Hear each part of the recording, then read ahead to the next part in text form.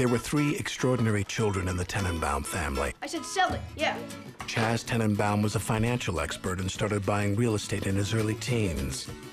Margot Tenenbaum was an acclaimed playwright and won a Pulitzer Prize in the 9th grade. Richie Tenenbaum was a champion tennis player ranked second in the world by age 17. They were brilliant. They were famous. They were unlucky enough to be the children of a man named Royal Tenenbaum. Are you getting divorced? It doesn't look good. Was it our fault? Obviously, we made certain sacrifices as a result of having children, but no, Lord, no. Thank you, Pagoda. Well, I'm on my way. Now, for the first time in 22 years, I hear you're dying. Oh, how long are you gonna last? A month, a year? I've got 6 weeks to set things right.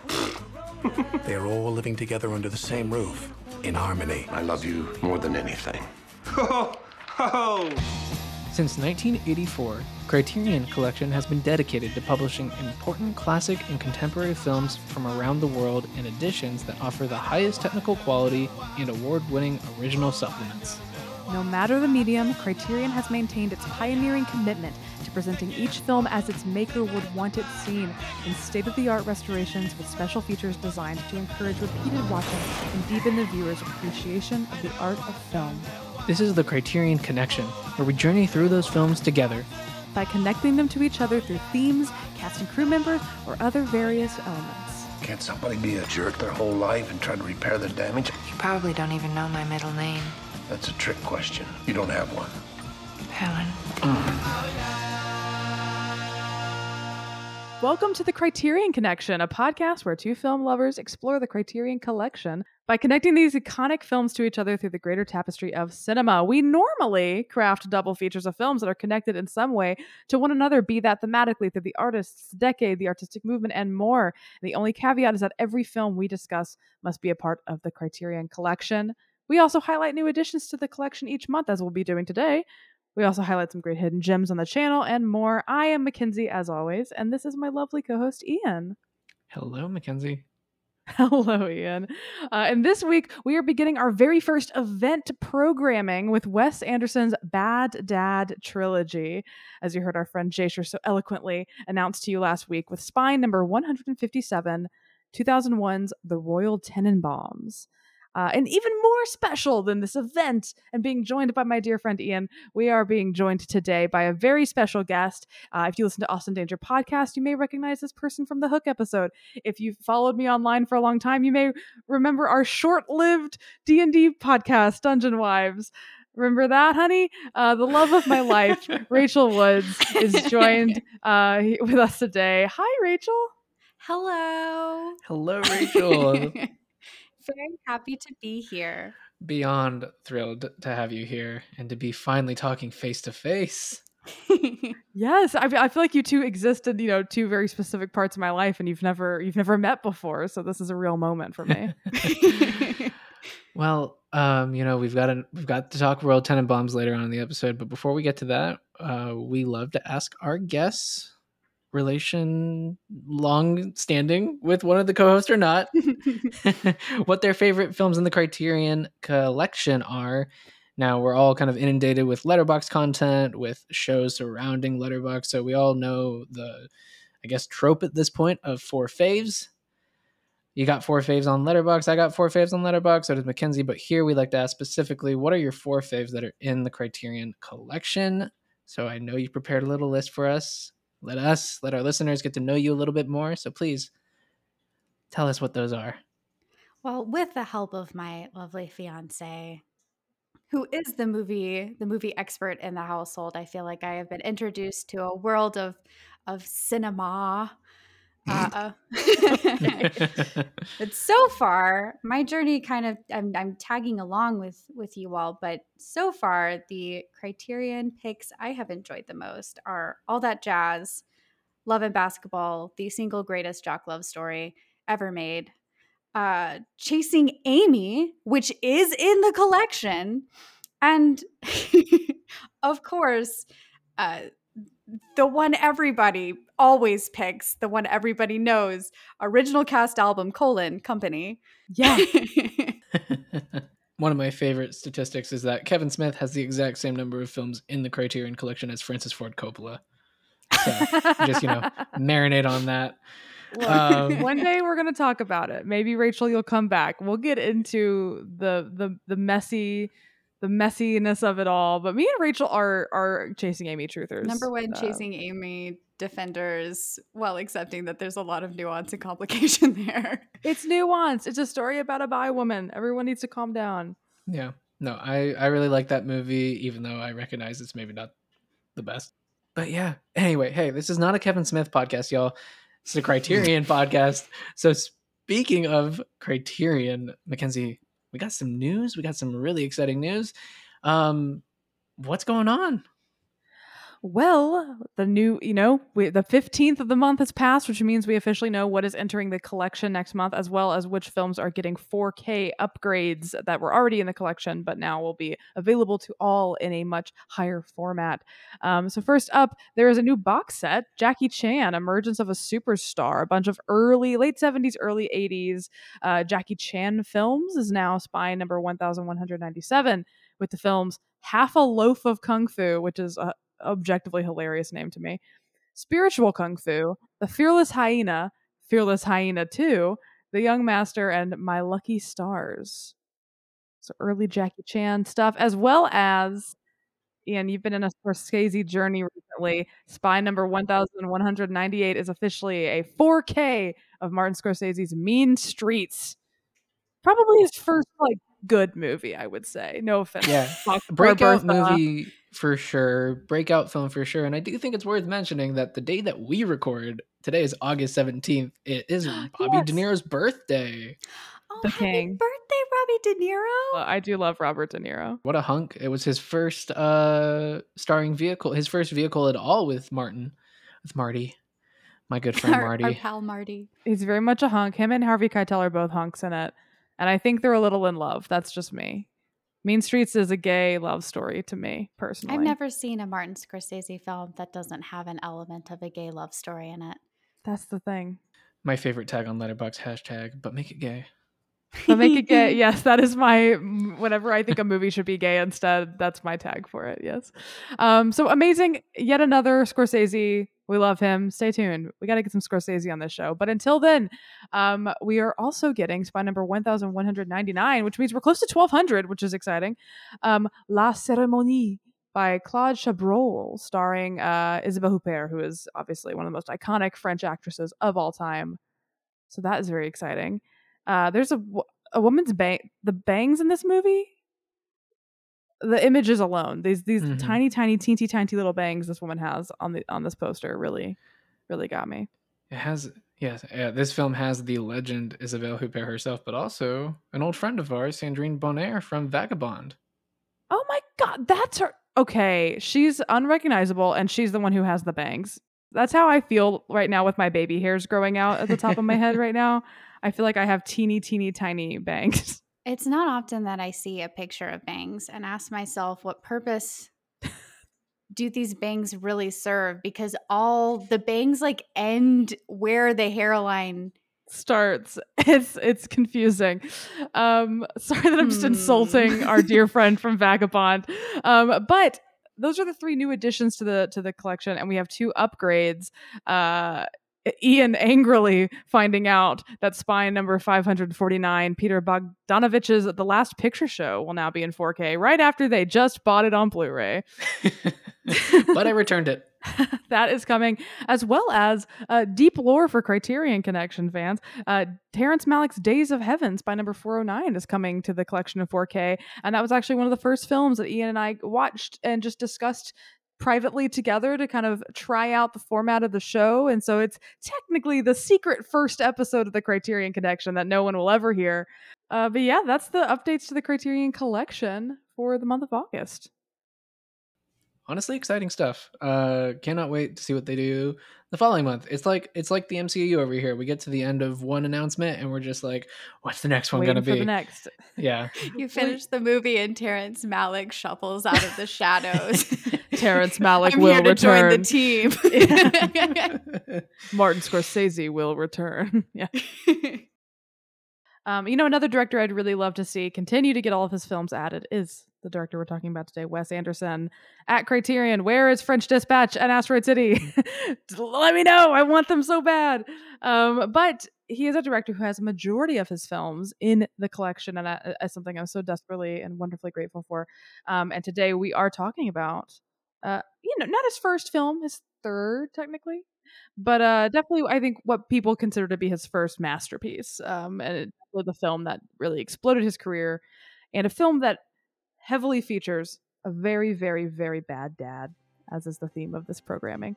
So Ian, please bring us into the world of Wes Anderson's Royal Tenenbaums.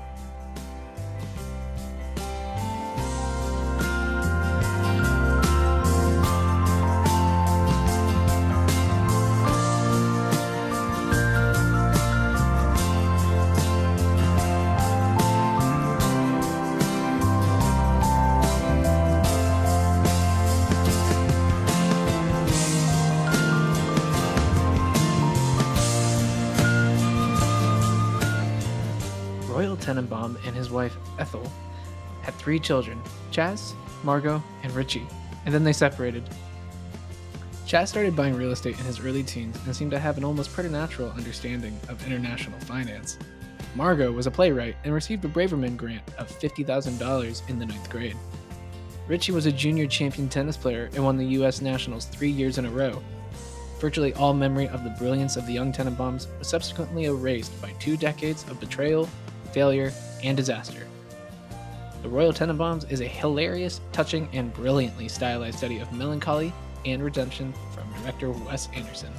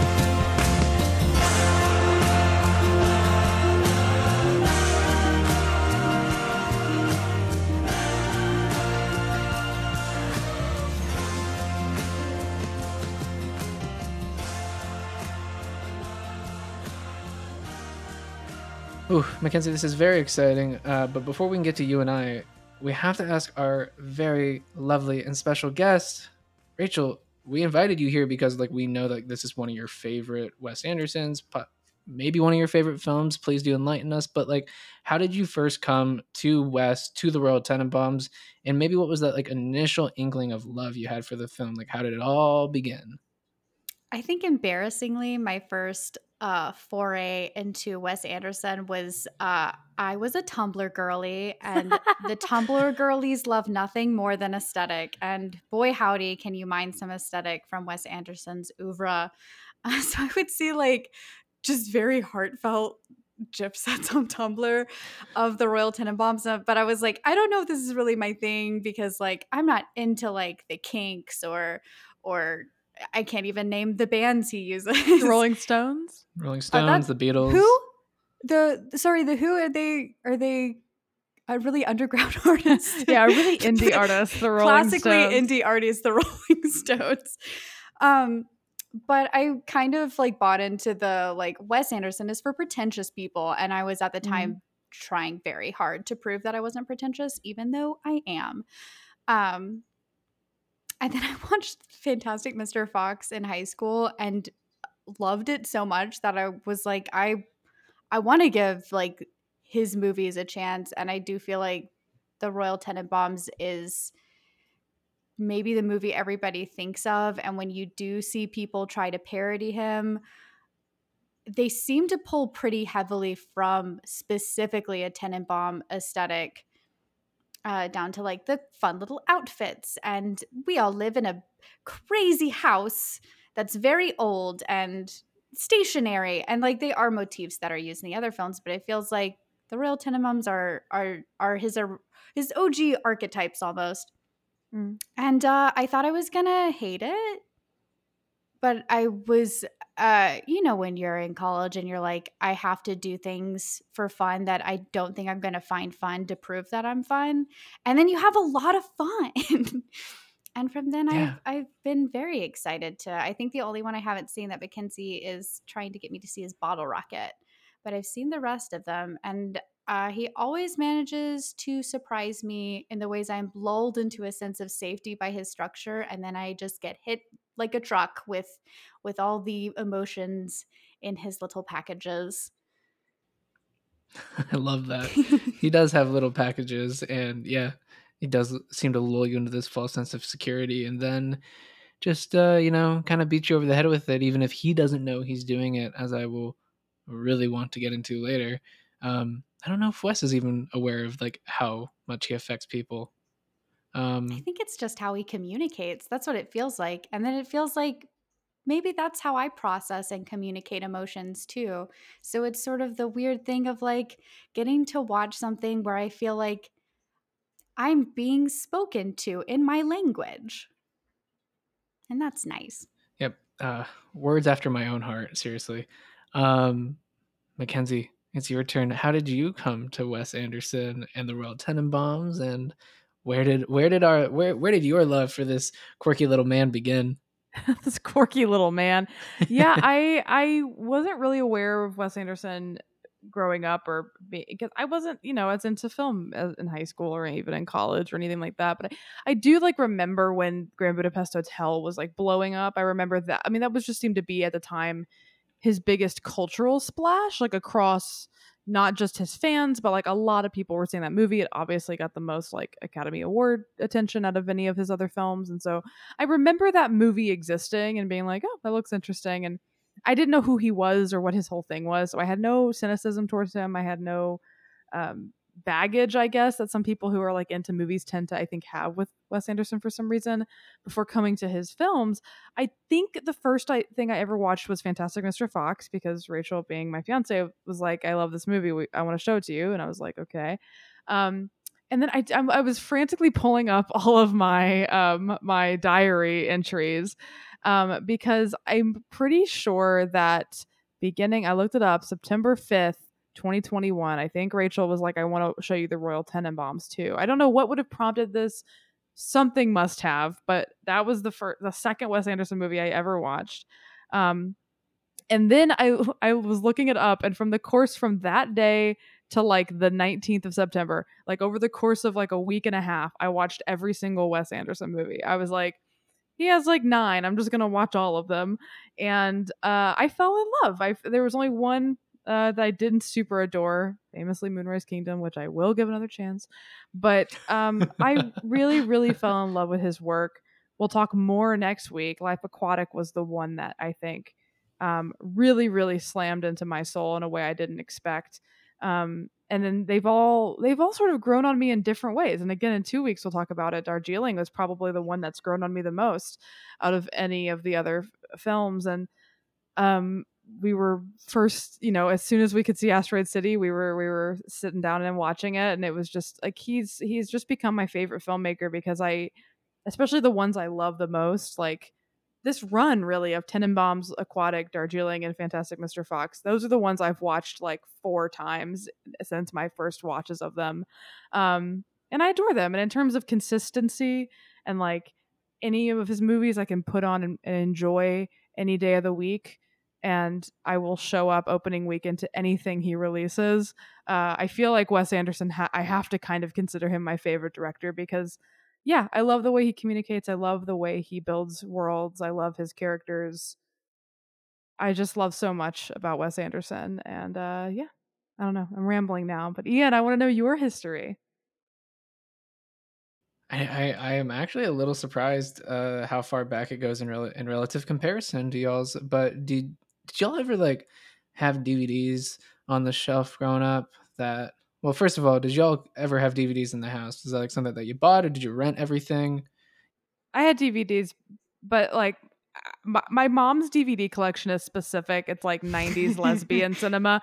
So the DVDs I remember are like If These Walls Could Talk Too, But I'm a Cheerleader, Gaia with like Angelina Jolie. It was like any movie that had like a gay woman in it from like 1987 to like 2003. That was what was on my DVD shelf at my house. Well, follow up question, and to that end, were there any R-rated ones that y'all were not allowed to watch? I feel like my dad had a section of more violent movies that my brother and I weren't supposed to get into, but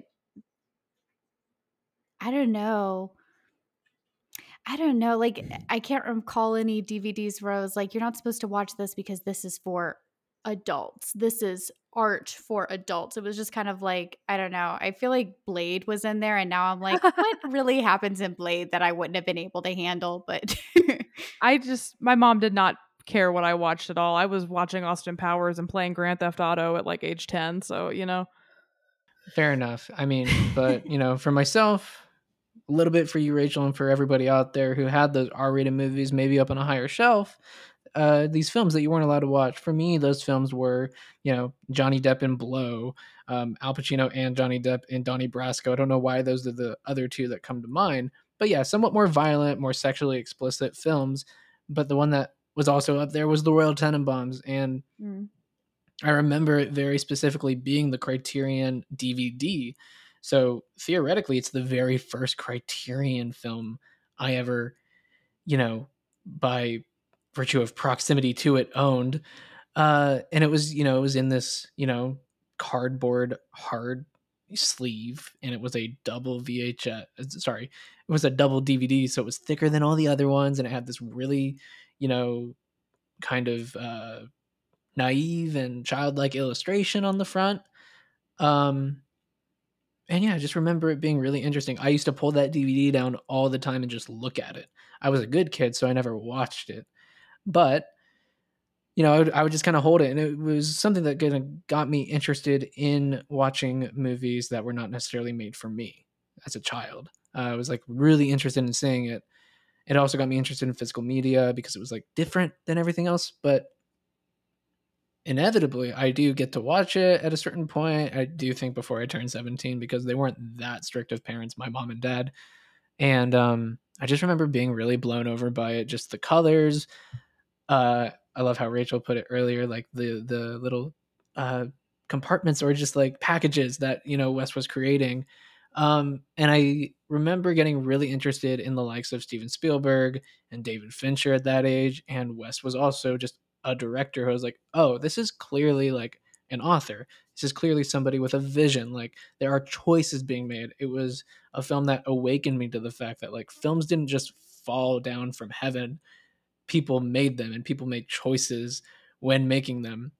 And yeah, I just got really obsessed with Wes Anderson from that point on. I saw every movie, starting with Moonrise Kingdom that came out, which was funny because I've come around on that film, unlike you, Mackenzie, but I was not a fan of it initially either. So that started my sincere and earnest relationship with Wes that you have now, where it's like day and date, I'm going to show up at the movie theater for you. You're one of my guys. Yeah, and like I think the last thing I want to mention before we get into the film in a larger context is like he's one of my favorite directors, but I always forget about him for like some reason. People ask me like who are your favorite filmmakers. I immediately say, Paul Thomas Anderson, Salish Kiyama, these people who are very artsy and very titanic in the contemporary cinematic landscape. I don't know. Wes just seems to have more broad appeal and is a little bit more for mass audiences that I just kind of forget about him. And that's a shame because he is one of my favorites. And I'm so happy that we're talking about him today. he's cozy. He's cozy. Yeah, it's funny that you say he's more of a mass audience thing because I feel like, at least with Asteroid City, it felt like anyone who like wasn't really into his stuff was just like, "What is this stupid movie?" Like, it seems like he's not as much of a. I feel like Grand Budapest was his mass appeal, and then since then he's struggled to get. Man, I liked French Dispatch, but that movie got so much hate for some reason, and I feel like he's he doesn't have as broad of an appeal as I think some of us think he does, if that makes sense. Maybe not broad appeal, but like that instant Recognizability. legibility. Yeah. Yeah, like you see something that Wes Anderson has made and you know that Wes Anderson is the person who definitely made it. So maybe it's not even that people are like, we love this guy, although there was a period of time bolstered by, I think, his soundtracks and his interests in kind of 60s aesthetic or 70s aesthetic, the specificity where people were like, cool people like Wes Anderson. Mm. So I don't know. Well, I I have think my it's really theories. interesting in the films that we're going to talk about his like, his like I really don't want to put too fine a point on like what is Wes Anderson's best films or what are his quote unquote worst films or like what's his best era. Like, but in a way, this is somewhat of his golden era for that, what we're like kind of talking around his mainstream accessibility. Like, because these films were still really interesting aesthetics, really nostalgic, and the soundtracks were rock and pop music from the mid century. And so I think they had the most broad appeal that they ever had at that time. And it wasn't until Grand Budapest where he started to abandon the popular music and favor more orchestral scores, and then also get a little bit more into miniatures and stop motion Mm-hmm. as being fully integrated into the filmmaking, as opposed to something like one of y'all's favorites, Fantastic Mr. Fox, where the stop motion just is the film. Now he's taking those elements and putting them into the features and integrating them throughout. But anyway, I just think the films that we're going to be talking about, Royal Tenenbaums, Life Aquatic, and Darjeeling, those are like I think when he was at his most popular. And not to spoil and jump ahead, but sadly, I think we might be ending on a bit of a bummer because that film is kind of what I think was a bomb for him. Now we love it, but it was not very well received. But this one kind of was, even if it didn't make a lot of money. I'm getting all the histrionics here. It's like getting very much into the context, and I know that's not what we normally do. Oh, well, I mean, where to start? It feels like the reason why I like Wes Anderson is because context is everything, if that makes sense. Like, you have to, I know that this is all movies, but you have to watch the whole movie to get to the moment. So, if we want to start big picture, I've watched this movie several times, and every time I have a great time with it. But this time I was really struck by how much of like a fantasy on second chances it is. Mm. How there just seem to be so many moments where like you see it happen twice. The big ones being like Royal is getting a second chance. He says he's dying. He's not really because he's an asshole. And everybody gets a second chance to kind of come to terms with the father and the husband he wasn't, and the father and husband and grandfather he is. And then he does die. And I don't think that everybody would have been able to reach the same emotional place had his first false near death experience been real. But then you also have little things like the kids kind of starting over their lives at the end. Kids, they're in their 30s, but kids. Margot writes another play and her dad comes to see it and he seems to really engage with it this time, as opposed to when we see her first play she wrote as a child. He's like, I didn't like it. It was a bunch of kids in costumes. You're like, she's plus 11. Go to hell.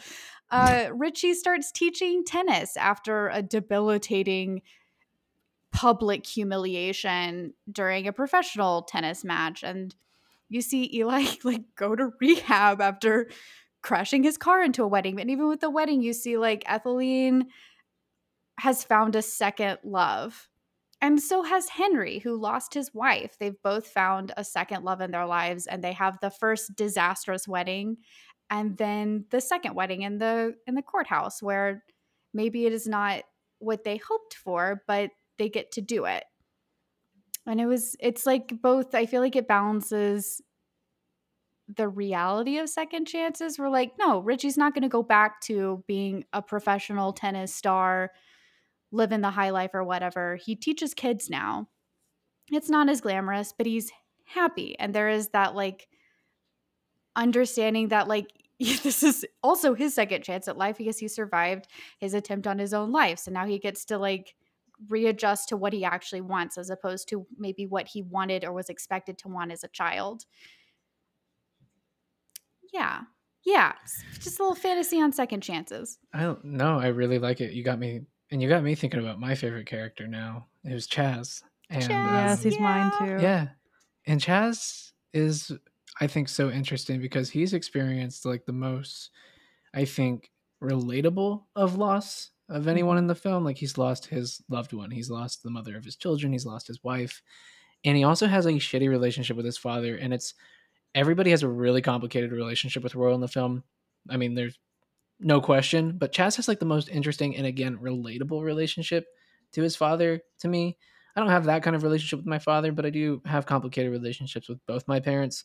And I think that the way in which you're talking about this fantasy on second chances, in which he gets to reconnect with his father, find a deep connection with his father by the time they are, ending this film, they are riding off of the back of garbage trucks together and smiling together.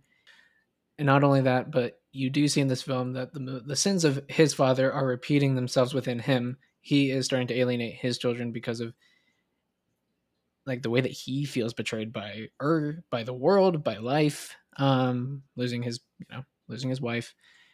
But by the end of it, he seems to have kind of realized what he was doing to his kids and is like eased up a little bit, relaxed a little bit more, and is also trying to maybe stamp out that generational trauma.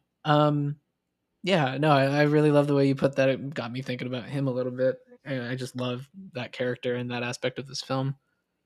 He's my favorite. I think he's the less showy of the I siblings, agree. but I also think it's a really well written breakdown of what happens sometimes in families because Richie is absolutely the mediator. He is all in every scene. He's like, oh, but like, what if he's really sick? Or like, I couldn't leave him out on the street, or like, everybody calm down. And he's also the one holding in like this massive amount of self-inflicted pressure and hurt that then he ultimately can't control. And then you have Margot, and Margot's whole deal is like, I'm just not even going to be here. I'm going to remove myself from the situation. And I do, in past viewings, I've definitely related more to Richie as a mediator. I felt like that is my role. I put myself in that role because I feel like I was sort of raised to be the person going like, well, hang on, let's consider everyone's perspective, which is not an unhealthy way to live your life, but it can lead to some dysfunction as this film shows. And this time I really related to Chaz because from the get-go, Chaz is like, I don't buy your bullshit. I don't want any part of this. You don't remember who my dead wife is. What it like why do I owe you a relationship when you don't even know about the most devastating thing that's happened to me this year, perhaps my whole life. Yeah, Chaz I think is my favorite character, and and I think Ben Stiller's performance is phenomenal here, and it makes me sad that he's not in more films of Wes's because like I one of my reviews is there's so many first and only time actors in Wes's oeuvre. Danny Glover, Ben Stiller, people who are giving amazing performances, and I wish they would come back. But before we get to the actors, I do want to just agree with everything you both said. And there's something I love specifically about these three films that we're going to talk about is that like a through line I think between all three of them is obviously, but all of them deal with grief in different ways, and all of them deal with people who through grief or through trauma have their lives changed in ways they didn't anticipate, and then they have to sort of figure out a new normal, a new way of living, a new way of letting go of that baggage, right? Maybe to a literal sense in the Darjeeling Limited.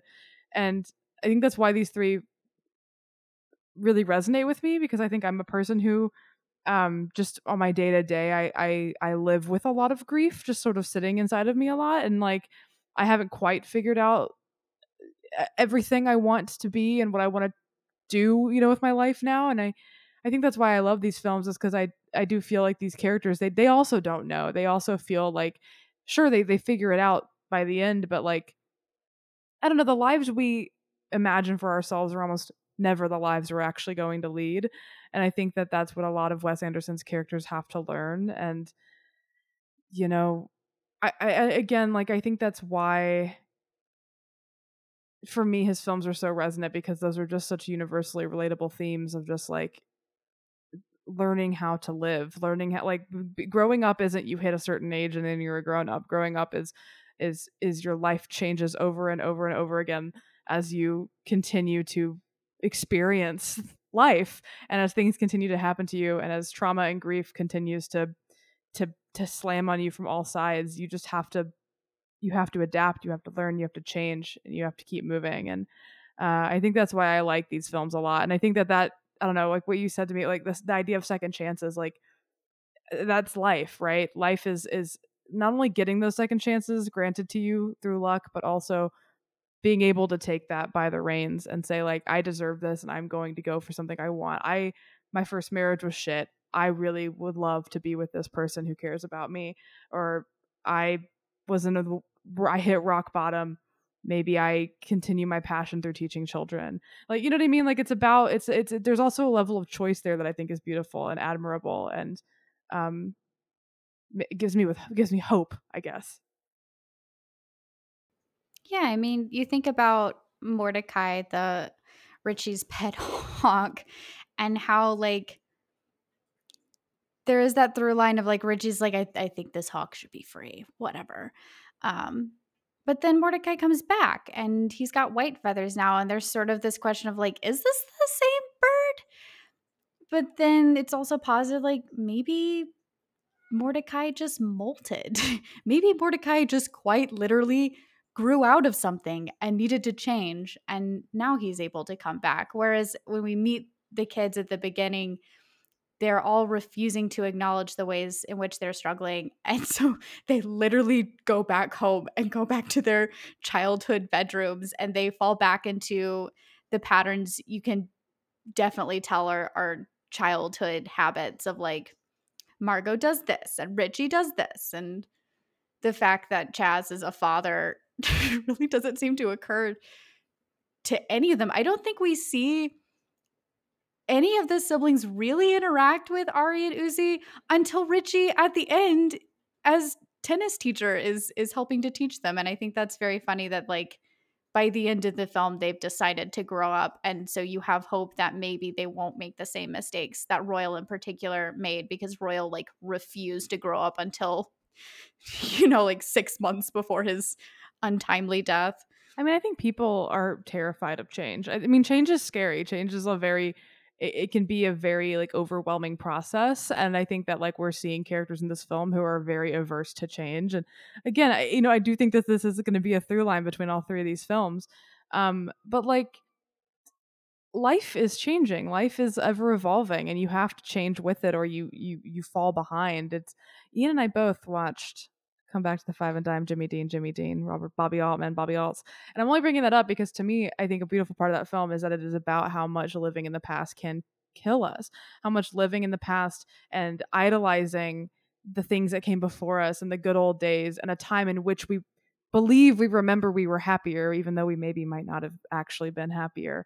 The more we uh, obsess over the past and cling to something that is unmoving, the less we can actually face what's in front of us and our future. And like, yeah, I don't know. I feel like that there's that post that's been going around of like to be loved is to be changed, and I think that that's the more positive part to look at, because like Mordecai molted, he was loved and he changed and he did what he needed to do and he came back to where he could continue to find that love. And yeah, I think that that's something that I agree it's beautiful. This you have to learn how to change and evolve along with your own life, or else you'll get left behind. I watched this movie so many times in my life that for the first time ever, I decided to rewatch it for this podcast with the commentary on. Mm. And so I listened to Wes's commentary, and what was so fascinating and interesting to me is that he was constantly saying, like, I don't know why I did that. Or I didn't mean to do that. Or like, I didn't really think that much about it. But like you both, like Mackenzie, you've said with the Darjeeling Limited, like literal baggage is let go of in that film. Rachel, you're saying with like they regress back to their childhood state literally by coming back home and all being under the same roof for the first time in 20 years. His themes are so on the nose, but not in a way that is pointed.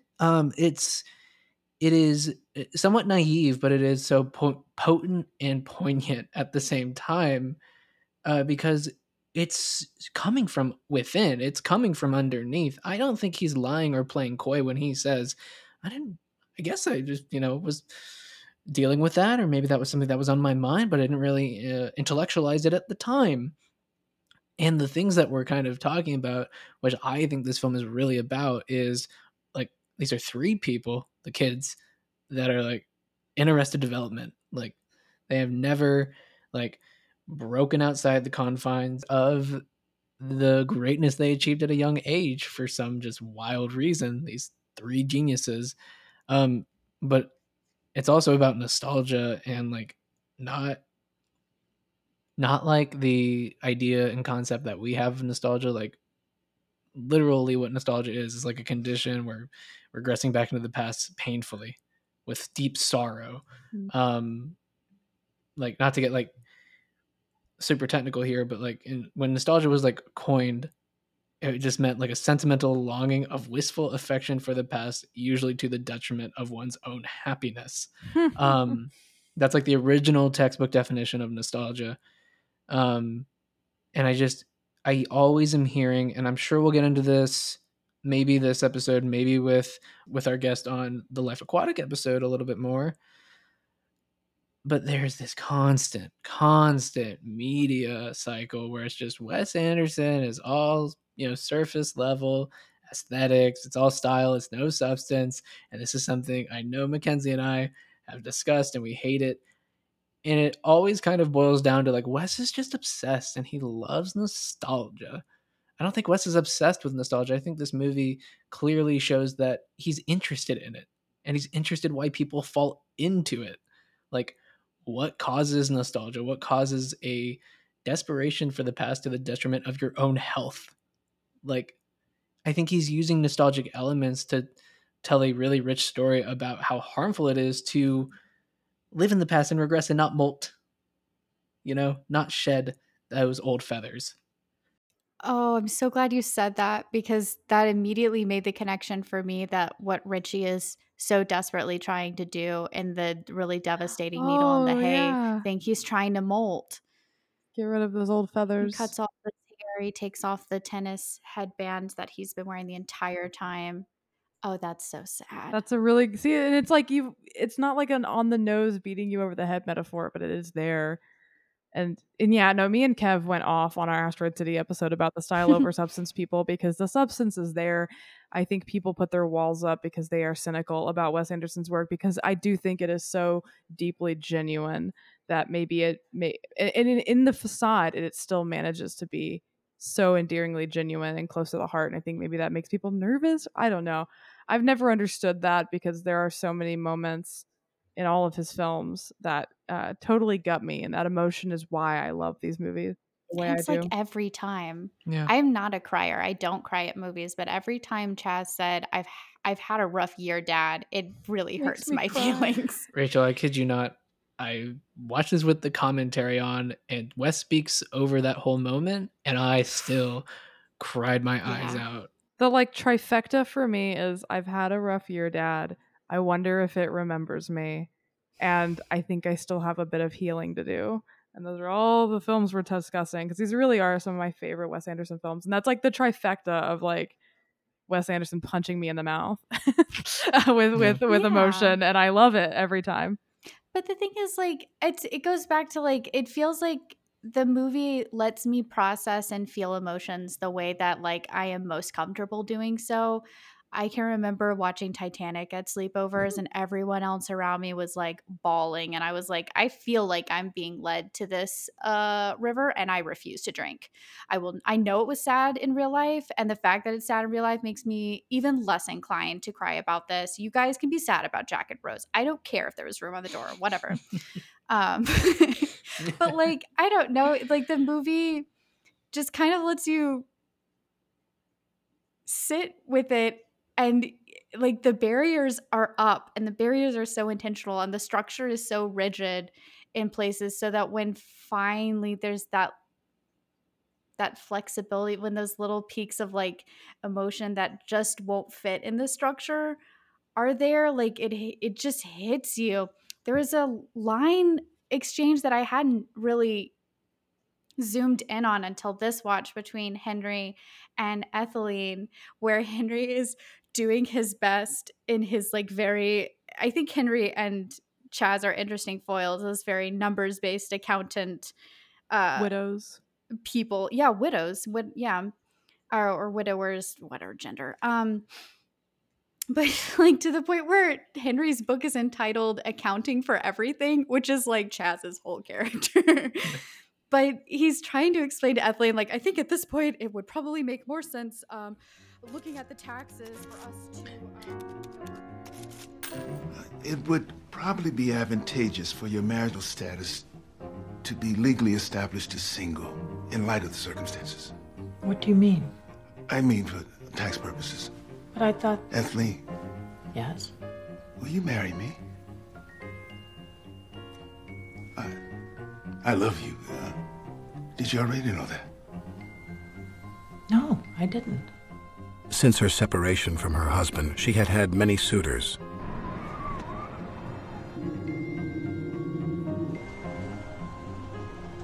But had not considered a single one until this moment. This isn't really a tax issue, is it? That's true. I don't know why I put it that way. Let me think about it, Henry. Ethel is like, yeah. And then she goes, this isn't really a tax issue. And he says, no, I don't know why I put it that way. And it is that thing of like really desperately trying to use logic to communicate an emotional need when like sometimes there's a silly little overlap and sometimes you just have to say like, I love you and I want to marry you. Please, please, please. Even though my wife died and I was sad about it, I haven't asked my son, but I love being around you. And it would also make our taxes less complicated. Yeah. I mean, I think the moments like that are actually so human where you get bogged down in the kind of minutia of the dialogue and also the ornaments that Wes likes to put on his films. And he said as much in the commentary, which I found very interesting. He said, I like to play around with these things. I like to live inside these little trinkets and these sets and stuff. So, but what you're saying, Rachel, and like honing in on that specific like moment in the film reminds me of like something you said at the very beginning of our conversation. It's like maybe that's just how he communicates when we were talking about like the aesthetics. And it falls right into line with what I was bringing up about how Wes says like, I don't know, maybe, yeah, I didn't think about it that way. It's just like, he just speaks so earnestly and with so much humanity inside these snow globes, which I think it makes for a delightful film, but also just incredibly raw human moments like the one that you're referencing. The other one that comes to mind is one we're not going to really talk about in depth on this, mini series we're doing, but when Gustav H is going on his little soliloquy on the train and just feels defeated and it's like, man, fuck it. It's just these moments of like unfiltered humanity that come out after people get exhausted by the Wes Anderson of it all. But after the exhaustion, it's still Wes Anderson.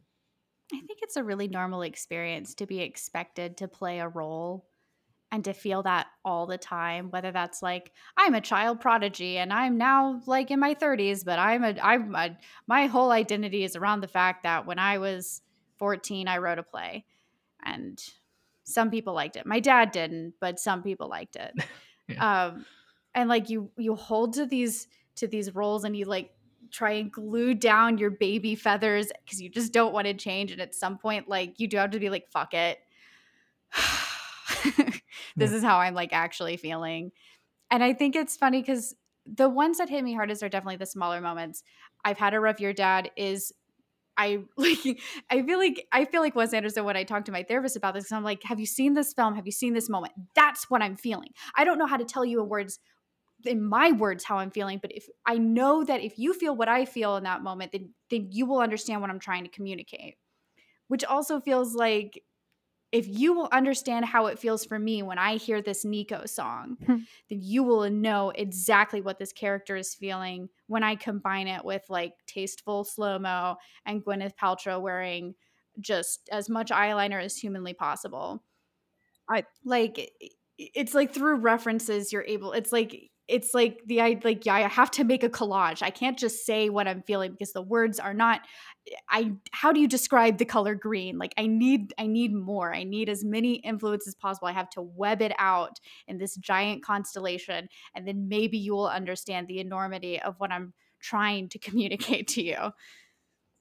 That needle drop in that moment is one of the greatest moments in Wes's Just whole beautiful. filmography. I mean, when I see Margot in slow motion and I hear that Nico song, that makes me cry every time I hear it, just from the lyrics. I mean, the lyrics are just so sad of that song.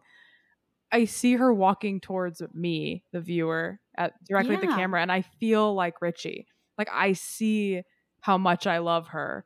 You know what I mean? Like you really feel like you're Richie in that moment. It's just, I don't know. I've never seen the detriment to Wes's work ever, and so it blows my mind to hear people who don't dig it. Though I know it's totally fine to not like his work and to have those other opinions, but like I just think it is so stunning and so beautiful and so heartfelt and so um well crafted and lovingly crafted in a way that like I feel so held and loved when I watch his films. Oh boy. I'm sorry, Mackenzie, you made a minor mistake. That is one of the best moments in cinema. That's true. Yes.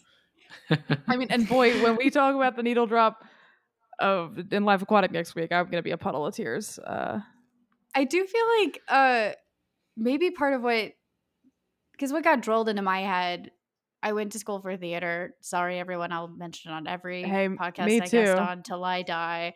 But like what they try to drill into your head while also, I don't know. They tell you like you have to get back to play. It's called play for a reason. You're doing a play. You have to tap into like your ability to like be a child and be sitting alone in a sandbox coming up with entire worlds, entire genealogies.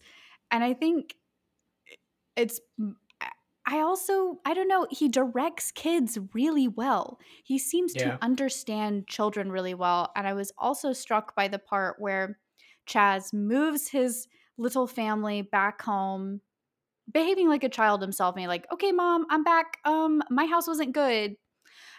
So I'm here now. And he sets his kids up and he walks into the hallway and immediately walks back in and is like, you know what? I think I'll just sleep in here tonight. Puts his sleeping bag down. And like, as he is, there's no pause. As he's doing this, I think it's Ari who is in the top bunk. He climbs down and he lays down next to his dad on the sleeping bag.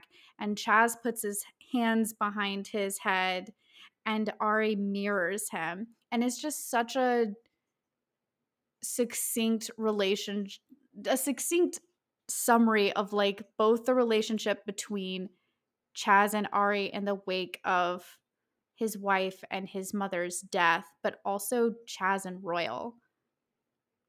His characters are so fleshed out that they don't need to like do much to show such a depth like that. Like that moment gives you so much depth to both of those characters, all three of those kids. The way these kids interact with their dad and like yeah, like I think that's another reason why I love because yeah, I mean obviously take a shot every time I say it at theater. Like I love the framing devices. I talked about this a lot with the Asteroid City episode. I love the play framing device. I love the book device here. I love the play device in Rushmore. Like I love his framing devices because there is a theatricality to them, and I think because of that, it lends itself to this character depth because like you can like especially with Tenenbaums, the character work in this film is so amazing.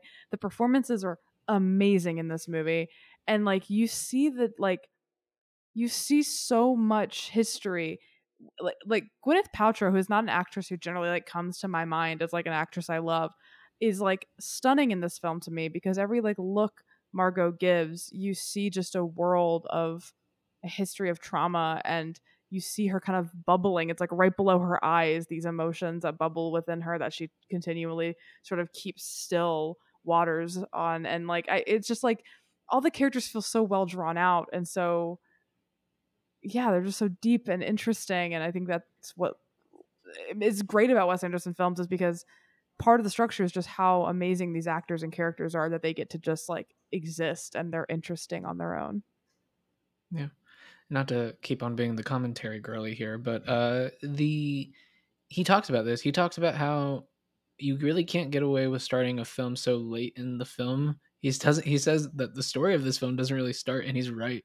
until like 30-minute mark Mm. because of that framing device, of the wide breadth he's giving these characters to kind of just color the pages of the screen. And Mackenzie, I couldn't agree with you more that the framing devices that Wes used are always amazing, always phenomenally deployed, but also always essential. Like they have thematic purpose in his films, and in this film the purpose is that we get to know these characters and love them and connect with them and really kind of understand them before we're off to the races with what the actual drama is.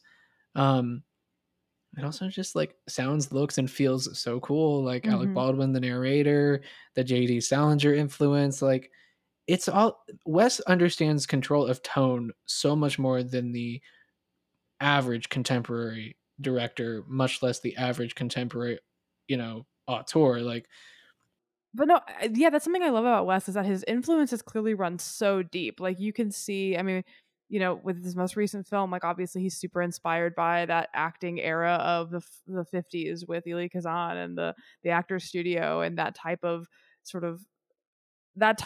theater is kind of what inspired that. But I think, even here, like I love that he wears his influences on his sleeve, right? Like these kind of French New Wave influences that he has, and like he is very open about the cinema history that he's pulling from when he creates his work. And I love that. Like I understand again how people can maybe be a little like tired of his shtick, though I hate to call it that. But I love a director that wears his influences so openly, and I would much rather have someone with a very clear and distinct vision than someone who is just trying to put a script on camera and doesn't really have a point of view about it. Yeah.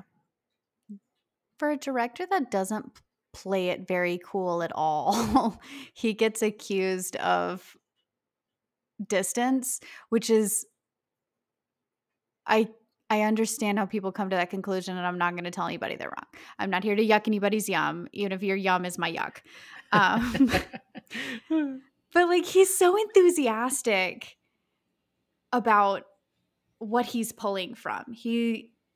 Watching his films, my joke is that like drop the reading list. If you're going to do something, give me a reading list. I would love to know all of the sources you're pulling from. I would love to have something to use your art as a jumping off point. And I think all of his films lean really hard into that. Like you don't have to search all that hard to be like, "Oh, Raleigh Sinclair is like Oliver Sacks."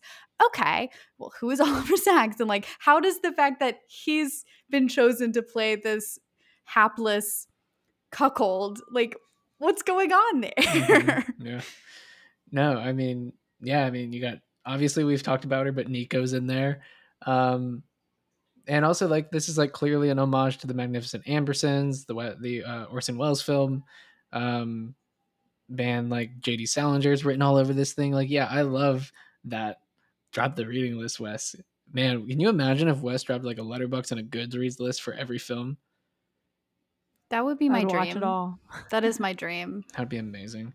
He does reference. I got to drop this in for our dear friend Guti of the Real Latinos podcast. But I was texting this to Mackenzie last night or yesterday afternoon. The first thing Wes drops on the Criterion commentary is that, the look of the film, I was just really inspired by Powell and Pressburger and the Red Shoes. He like specifically calls out the Red Shoes like as like a huge inspiration on the Technicolor look of this film, which I thought was really interesting. That's so funny because the Red Shoes says so many interesting things about like being dedicated to your craft. Mm-hmm. And this film feels like a little answer to it and a little like parallel in that like these kids are told at a young age, you're good at this thing, do that thing until you die.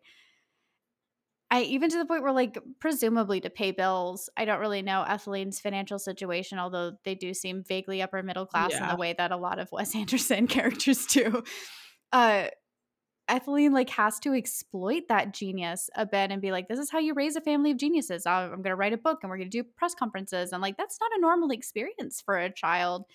And it infects even poor Eli, who like seems to have been a relatively normal, if very lonely child who saw the cool neighbors next door and was like, I want to be that. And so I'm going to go into adulthood and I'm going to send you my grades, not my mom, but I wish you were my mom. And I'm going to send you these reviews. And like, Margot, you like jumped to me not being a genius really quickly. Like, do you want to talk about that? And like, I don't know. It's that sweet thing of like, I'm very fond of films, especially created by like people who are very invested in their craft. You get the sense that Wes Anderson can relate. But like, yeah, Richie's good at tennis and Margot's good at plays and Chaz is good at accounting. And yet life still happens to them. I think a lot of people can relate to that gifted And kid yeah. upbringing of like, I was really smart as a kid and I like knew all of the Greek gods and goddesses, and my mother would like tout me out in front of her friends and be like, look how smart my kid is because she can do this thing. And like, you know, I was probably just autistic and like a weird little kid, and like I was raised to think I was special and interesting, and I do think I am a special and interesting person. You are. But to I'm biased, but myself, you you know what I are. mean? Like not in like the like I'm a, you know, like not in a way that I'm attempting to be full of myself, but in a way that like I think we all should care about ourselves a little bit more and be sweeter to ourselves. But like, you know, I do think that a lot of us were can relate to that idea of feeling like we were quote unquote gifted kids growing up, and that like when you get to adulthood and the real world hits you, especially as a millennial, where a millennial and and you know younger generations where like the world is actively not built to serve us and our futures. It does kind of hit you in the face really hard, and I think that's another reason why maybe people relate to these characters. I know it's a big reason why I relate to these characters. Yeah. No, I I mean, think my it's silly little story. Oh, you go. I was just gonna. I think it's a huge reason why this is his most beloved film. Why Margot and Richie are beloved Halloween costumes. Yes. I think that this is what cemented him. Even though, like I said, it didn't make a lot of money. It is one of the most popular cult classics for our generation because of exactly what is being talked about right now. Like the world is not made for you, and we were told as kids that it was, and that we Mhm. were these smart, gifted, brilliant little youngins. uh and I just like I cop to it. I am a product of Arrested Development. I love that term, but like it's true. Like it's just like I still feel so stuck in those ways. And also Mhm. as an adult, why Chaz is my favorite. I feel like the only way that I can have some semblance of control is if I am always going.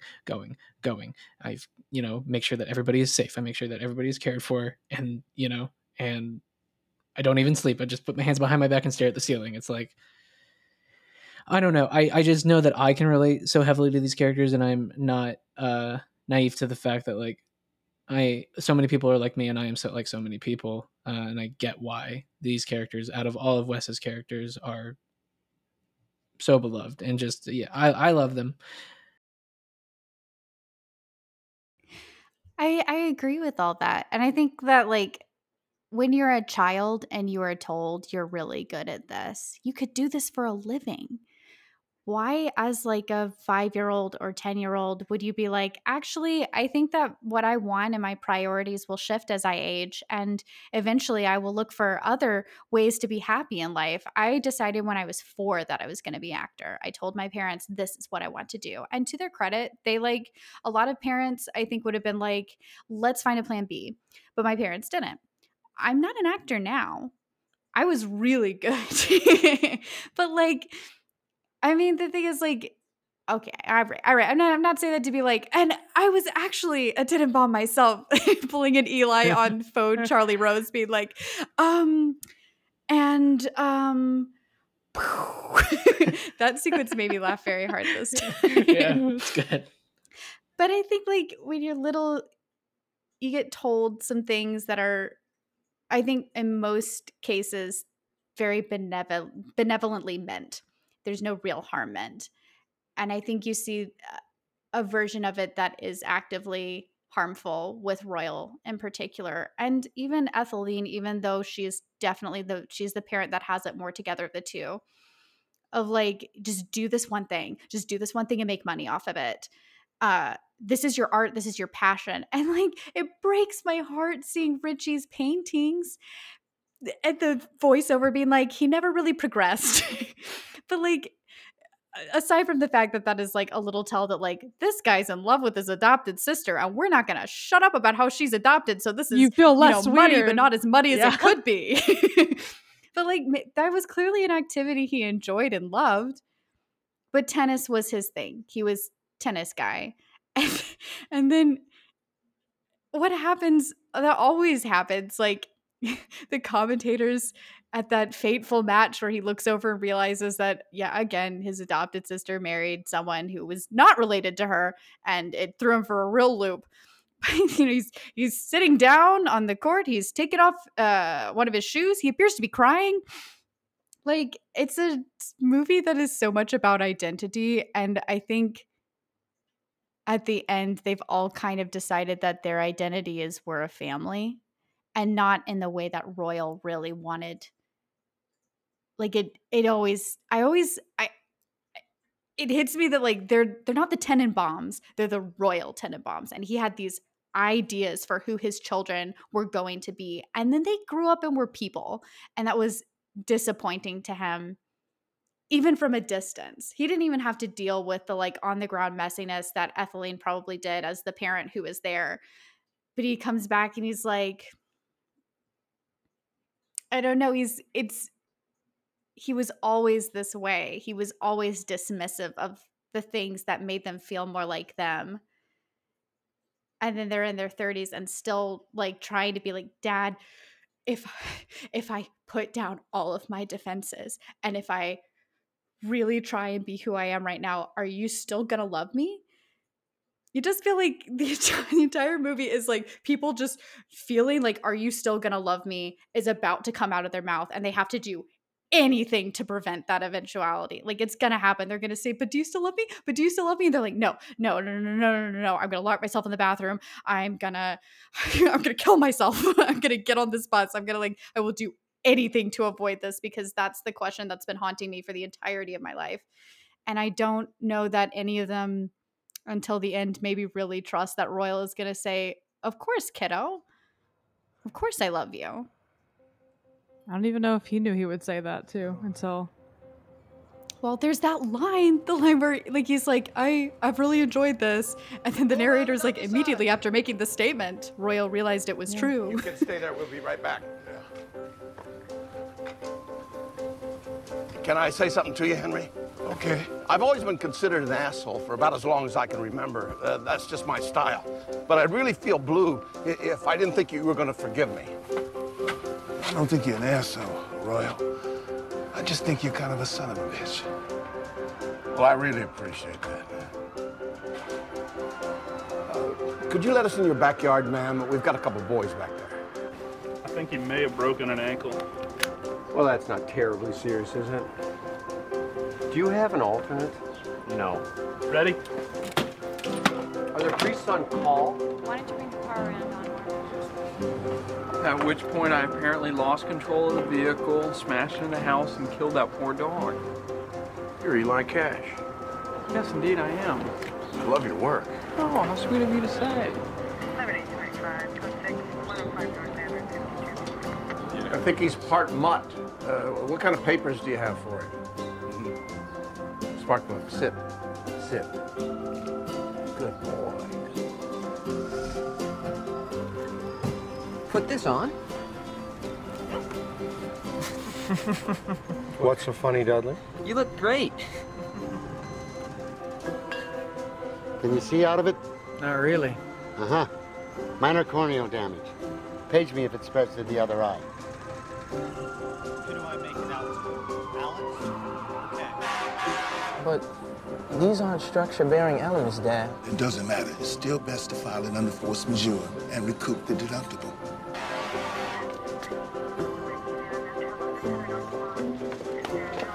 You boys come up here with me. But Buckley's still under there. I know, but there's nothing we can do for him at the moment.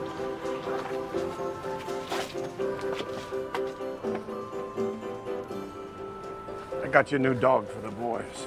I just bought him. You did? Sorry I let you down, Chaz. All of you. I've been trying to make it up to you.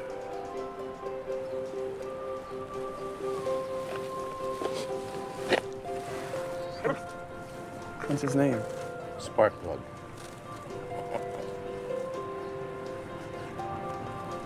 Thank you.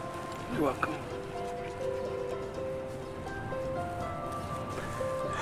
I've had a rough year, Dad. I know you have, Chazzy.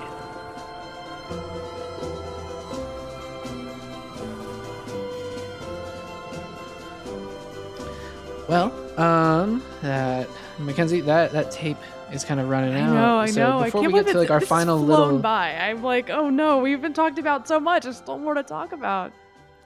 I want to talk more about Pagoda. I want to talk more about, honestly, I could talk on and on about Chaz. But let's provide the opportunity for that before we get into our final soliloquies about our love for this movie. Has anybody got any quick hits, any fun little notes that they wanted to throw out to the group? Royal's problem is absolutely that he is not scared enough of death. He does not respect death, and that's his problem. Like that. My favorite, I focused really heavily on Eli this round. Did y'all notice my name? Yes. Do you send my mother your clippings? And he does. He just wants Ethel to. Again, do you love me? Do you love me though? Yeah. Do you love me for me? Do you love me for me? Rachel, like, I don't know why the opening, I felt like I had never seen it before. I was like, did I just ignore the opening? And it was really the first time I was absorbing Eli as a kid, and that he lived with his grandmother in a clearly like, less fancy apartment. And I guess I was getting the impression that maybe he was orphaned. If I missed that line confirming that, I'm so sorry, Wes. But like, I got the impression he was possibly an orphan if he was living with just his grandmother. And so, yeah, maybe seeing, I know at least I, was raised by a single mother, no dad in my life, no siblings. And I always had a weird yearning for people with big families. Like I would see people with like traditional family units or siblings. And I would occasionally have a yearning for that. So I definitely see Eli as that sort of, that he had probably the closest upbringing to my personal upbringing, and so I definitely see that within him of like that yearning that you feel like you're abnormal because you're not a part of this family, but like, good lord, this family is also abnormal because we're all fucked up. We're all just fucked up. I think the only thing we didn't really mention that, obviously all the performers are amazing. We didn't get deep into the performers, but I mean, they're all phenomenal. The only thing that's like in my notes that we didn't mention once, that I did write Margot bisexual icon. This is the first time Wes will dip his little toesies into bisexuality in his films, which will come back next week, I think, to kind of hilarious. It cracks me up that he dips his toe into like bisexuality and like, ooh, Jewishness. I don't know. The Hyper Royal's like half Hebrew, but raised Catholic. I don't know though. I was like, that's a wildly interesting way to put that. And I think it hit me this time that like Royal's mom haunts a lot of this narrative too. I was, the titular bad dad of our bad dad trilogy event. I was telling Rachel on this watch, I found it very interesting that like him not knowing Margot's middle name is sort of his turning point of like, oh, I need to get my shit together. And yeah, the fact that it's his mother's name feels very important to that. Yeah, and he's like really touched that his daughter's middle name is his mother's name. It like and hits it's him like, that he does not know this person. Yeah. It's been that way the whole time. And he makes an amazing turn as a character. I mean, I think this is an amazing performance from him, and really just a great character. Like, you love to hate him. Same with, honestly, Steve next week. Like, he's a character you kind of love to hate, but you also kind of love. And that's, again, it just... He's like, Wes puts you in the position of the kids, and that like, I look at Royal and I'm like, you're a racist asshole. You're horrible to your ex-wife. You're horrible to your kids. You make light of things that like, when Henry is like, my wife died of stomach cancer. You don't eat burgers and fries. It's horrendously painful. Like, he's treading on very real pain nearly everywhere he chooses to stomp. And the movie like leads you on this journey of like making peace with the fact that like, that's the guy he is. This is who I am, and this is who you are, and I can wait for you to be the person I need you to be, and you can wait for me to be the person that you want me to be, or we can just have a relationship as we are. Ian, what are your final thoughts? Just a couple things. I really do love this period of Wes, and I'm really excited to talk about the two other films that we're going to get to talk about, because I do love the topics that he is discussing, specifically, relationships with troubled parental figures. But I also love that these films take place in the real world, even if that is an alternate world than our own. And I just kind of wanted to share a fun little couple things that I learned on the commentary. The first one being that, like, it is very pointed that the world around the Tenenbaums is exactly the same in perception as when they were kids as it is when they are adults. There is nothing to signal that there has been any shift in time. Everything is actually specifically designed so that it looks exactly the same as when they were children. This kind of goes to, like, emphasize again that, like, these people have not moved on from those times. And I mean, I also just wanted to mention that, like, Gene Hackman is phenomenal in this. I agree with you, Mackenzie, and I think the infamous combativeness that he had behind the scenes actually plays really well on screen. I wish he wasn't so mean to poor kid Wes, back in the day. But I think it actually plays to the benefit of the film and of the character. There's a real edge to Royal, and there's a real edge to the way that Ethel views Royal. And, I believe it's widely known that Angelica Houston was always coming to Wes's defense, and also was pretty combative with Gene Hackman on the set.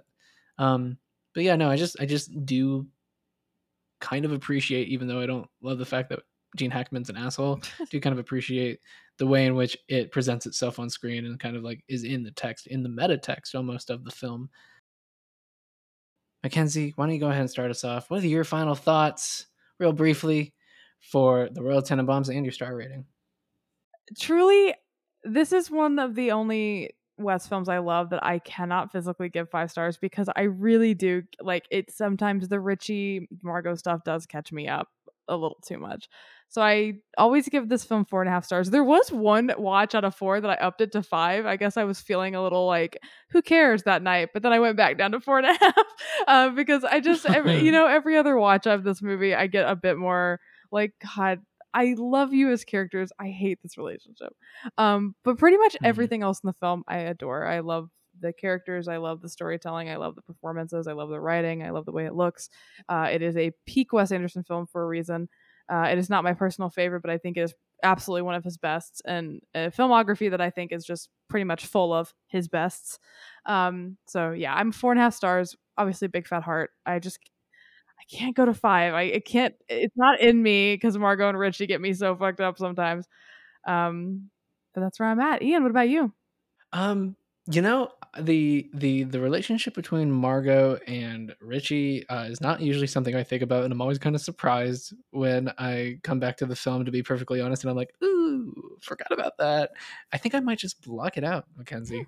But yeah, no, this has always been my favorite Wes Anderson film up until very recently, where his most recent effort, Asteroid City, took me by storm. I love that movie. I wish it was in the Criterion Collection and we could tack it on to this little mini series, but alas, it's not.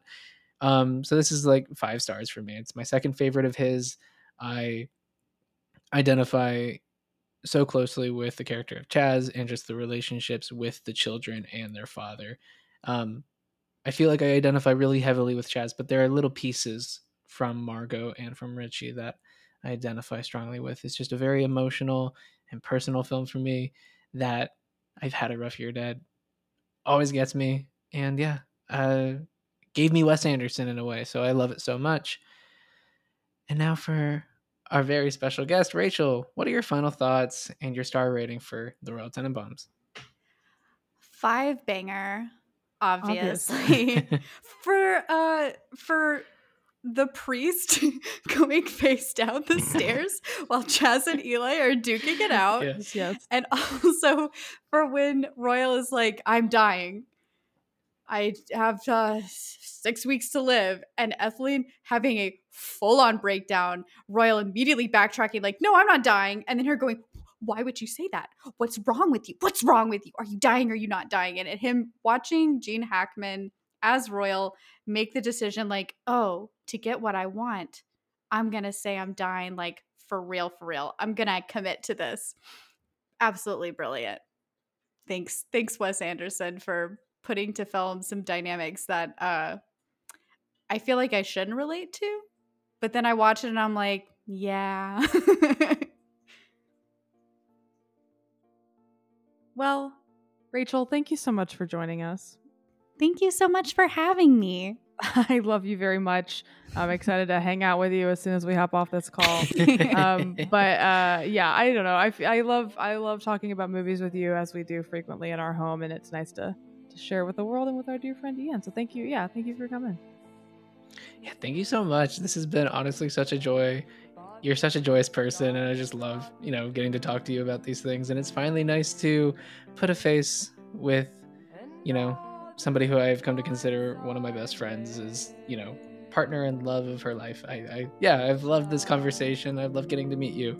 And if anybody else wants to share their love for Rachel, for us, for the Royal Tenenbaums, for Wes Anderson, or what we are talking about next, which is going to be the second in what we are titling Wes Anderson's Bad Dad Trilogy, The Life Aquatic with Steve Zissou, they can write or send us their voicemails 90 seconds or under to thecriterionconnection@gmail.com. We don't have anything for you today, so that just about does it for us.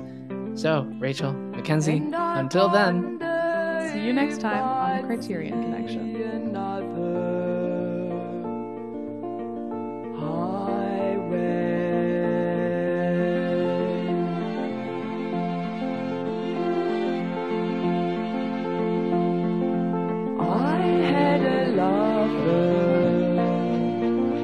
I don't think I risk another these days.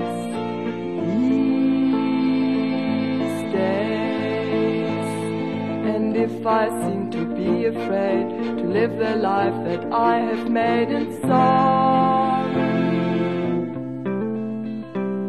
it's just that I